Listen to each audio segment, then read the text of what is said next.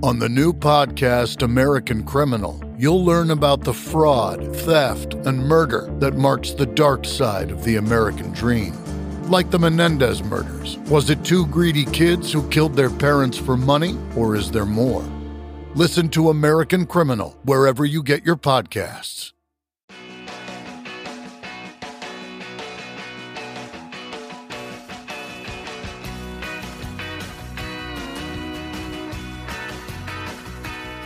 Welcome back to a few more minutes on the Steve KEENE art book.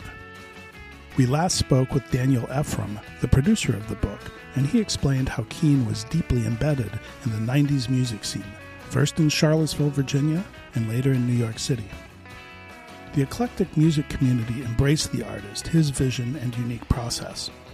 Ephraim has called him the most prolific painter in American history. He also pointed us to a unique testimonial by a well-known voice in alternative music and a huge supporter of KEENE's and the book project. We'll let Robert take it from here. Hey, this is Robert Schneider from the Apples in Stereo and the Elephant Six Collective. I'm making this for the Steve KEENE art book. To try to make my point, I want to tell a couple of stories.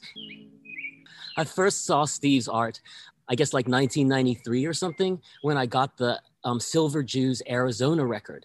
And it had this amazing Western painting on the cover. And it wasn't just that this was an amazing original painting that was made for the band and that it was one of like the seminal lo-fi albums of our whole generation. It's that it was painted with like, it didn't have like superimposed fonts or any other kinds of graphic design involved. This was a painting that was made as the album cover, and the artist went ahead and painted on the title and the band name onto the painting itself. That was so cool to see. Kind of like cool, like sick art from the 70s and stuff, where you'd see like these amazing album covers with like the band name painted into it. And here was sort of like a lo-fi punk rock kind of version of that. That was really moving to me and my friends. That's what we wanted on the cover of our first album. We wanted a hand-painted album cover with the title and the artwork all painted in there. And so when my band, The Apples, decided to get an artist for our first album, Fun Trick Noisemaker, we asked Steve. And on our first tour of the East Coast, we had crashed for a few days at Zeke Fiddler's house in Northampton, Massachusetts. And Zeke had some of the art from the Arizona record and other Steve KEENE paintings around his house. And so we had a contact for this artist. And in fact, on that same tour, we had played at Brownie's in New York City. And at our show, there had been a wheelbarrow, like this like wooden, really crudely built wheelbarrow that was painted in colorful art. And it was filled with wooden paintings, stacked back to back, like a dozen wooden paintings. And it had like this wooden box that was also handmade and hand painted. And it said, honor system, $5. Leave $5, take a painting, it said. So of course we all left $5 and took a painting, and they were paintings by Steve KEENE. It was so incredibly amazing and lucky. And how cool that this genius artist was depositing his paintings around New York City at clubs so that young kids like us could just pick them up for $5 and have real amazing art in our apartments. It was so beautiful. So of course, like I was saying, when it came time to ask an artist to do art for our first album, we wanted it to be Steve. I called him, having gotten the number from Zeke, and Steve was like, hey, we were at your show at Brownie's in New York. I would love to do the art for your album. It was so exciting. I couldn't believe it. We had just missed him in the night. And really soon after that, I mean, it was seriously it must have been 5 days or something like that. We went to check at our Elephant Six P.O. box. It was like a 6-block walk from our apartment. We all, our band and our Elephant Six collective at that time, we lived in a single basement apartment in Denver. And so we hiked up to the post office every few days to see if we had any orders for our mail order collective that we had going. And we had a note in the P.O. box that said that there was a package that was too big to fit. And so we took the little slip up to the postal workers, and they brought out not one, but 3 huge packages. They were so heavy. And it turns out they were filled with not just 3, but 36 paintings, 3 by 3 paintings on wood and on paper. Most of them were on wood, This was incredibly heavy for us to lug back to our apartment, like 6 blocks, but we did it joyfully. I remember getting back to the apartment, and as we started to open the box, we were like, what is in here? And we pulled out one, and it was the perfect cover for our new album. It was perfect. And then there was another, and we pulled it out, and it was the perfect cover for our new album. And we pulled out cover after cover after cover, and we had them all stacked up in our tiny apartment, 36 of them. And we were suddenly stuck with this huge problem. How could we possibly choose out of 36 of the most amazing pieces of art we had ever seen in our lives? Each one of them said the Apples in Stereo, Fun Trick Noisemaker on it. That was the name of our album. And so over the course of some time, we whittled it down to like 8 paintings. There were like 8 paintings that we definitely couldn't choose between. And so we decided Spin Art, our record label, we told them that we would like to please have 8 different covers. And we'd like to have the packaging set up so that the listener could choose their cover. Well, it turns out with LP covers, that's not really possible. I was imagining some origami type thing, like, like 8 different gatefolds or something like that. That's really expensive and undoable. But what we were able to manage is to put a poster inside the LP, and in the CD version, and we were able to include on the poster and the fold out in the CD version, like 8 of our favorite covers. And then it was like, okay, so if you like this cover better, or this one, or that one, or one of the others, you could just like fold your CD cover and then like put it back in the CD case, which inevitably would fall apart and the cover would fall, the whole thing would fall apart. And in any event, CD cases weren't the most reliable medium to put artwork in, but it was a really nice way to get to do this, like lots of art. For our single of that album, which was Tidal Wave, we went to New York, and in Steve's Brooklyn, like a studio warehouse, he set up the whole warehouse and painted all of these gigantic backdrops. Each one was the full size of a wall of a room on huge tarps. He painted all these different backdrops and these wooden props, a huge wooden drum set and huge wooden amplifiers and a huge backdrop of a recording studio that we subsequently used in our studio in Denver. We filmed our video. We had a $500 budget for the video, and we filmed it in his studio.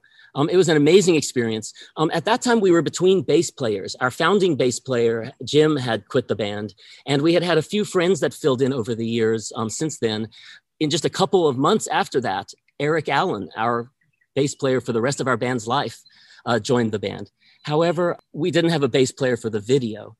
And so Steve volunteered to step in and be our bass player. And so that was the time that Steve KEENE was the bass player in the Apples in Stereo. We were so proud to have him be the bass player in our video. He had never played bass or guitar before, so we had to show him how to hold it. I think he kind of got it right. Like, he didn't drop it. It was so incredibly cool. When we recorded our album, Tone Soul Evolution, it was our second album. Most of our albums we recorded ourselves, but that album we recorded at a studio in Hartford, Connecticut. And when we were finished recording the album, we came and we stayed at Steve's studio.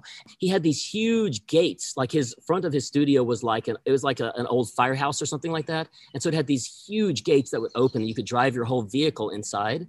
And we drove our vehicle inside, and we drove it up, and waiting for us when we got into his studio from finishing recording and mixing Tone Soul Evolution, he had this gigantic painting. It was enormous. It was over 10 feet long and like 5 feet tall. So we used it for the cover of for the gatefold of our album. And Steve also did for Tone Soul Evolution. He did a large number, probably dozens of these paper cutout collages. He's got so much amazing art.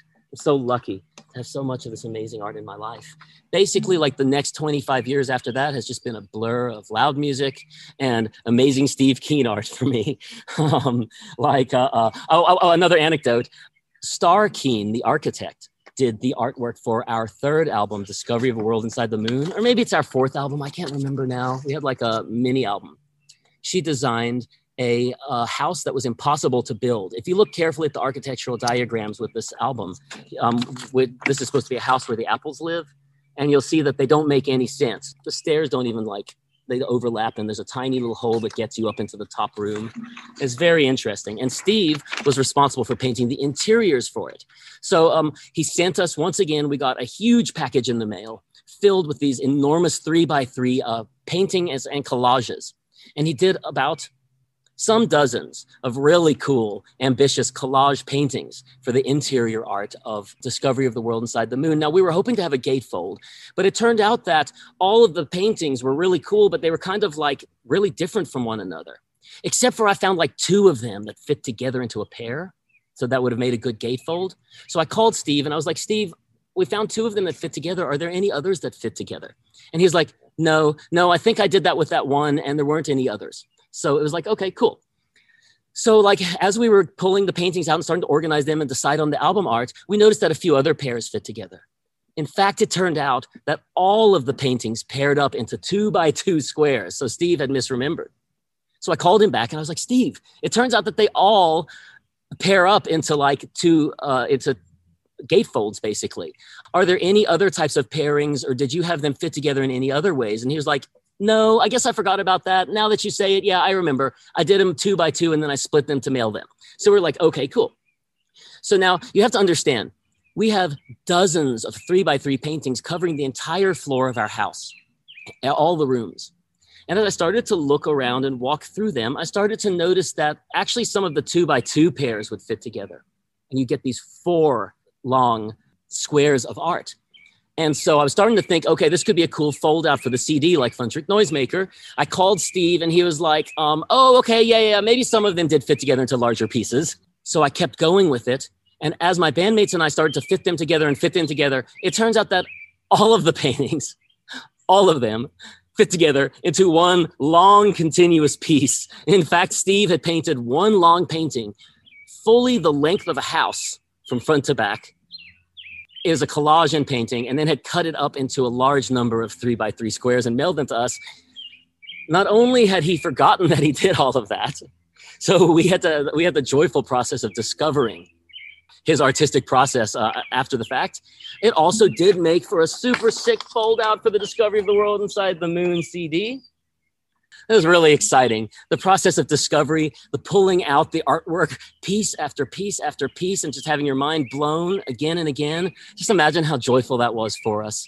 We wanted an album cover and we were given a decision, an art gallery to decide between in each case. It was so exciting. He's done a lot of other albums for us as well. I just love Steve KEENE so much. He told us when we first met him that his dream was to be like the Johnny Appleseed of art.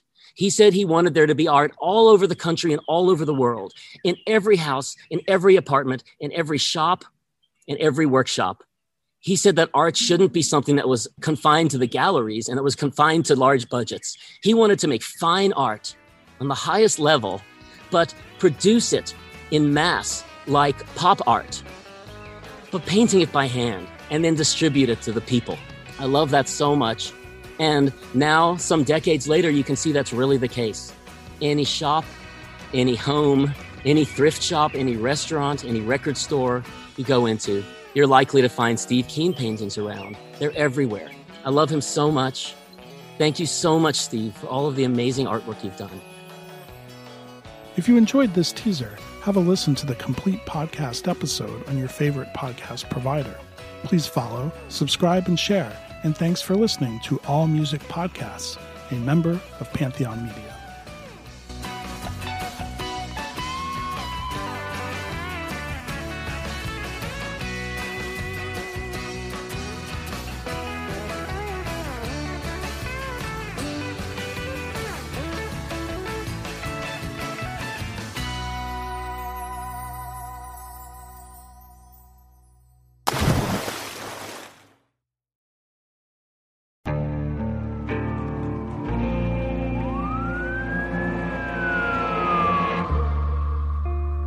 What would you do to achieve the American dream? The big house, the happy family, the money. 911, what's your emergency? Would you put in the hours? Would you take a big swing? What's the problem? What's the problem? Would you lie? Would you cheat? Would they shop? Would they shop? Would you kill? Yes. My mom is dead. My mom is right there. From Airship, the studio behind American Scandal, comes a new true crime history podcast. I'm Jeremy Schwartz, and I'll be taking you inside the minds of some of our most notorious felons and outlaws, exploring the dark side of the American dream. In my new show, American Criminal, you'll meet the picture-perfect brothers who'd kill their parents, the thief who stole babies, the crypto king who siphoned off billions, and plenty more. From assassins and gangsters to killers and con artists. Whatever the case, whoever the criminal, you don't know the full story until now. Don't miss the debut season of American Criminal, The Menendez Brothers, beginning February 29th. Listen wherever you get your podcasts, or to get early ad-free access to the entire season first, plus hundreds of other ad-free history podcast episodes, subscribe at IntoHistory.com.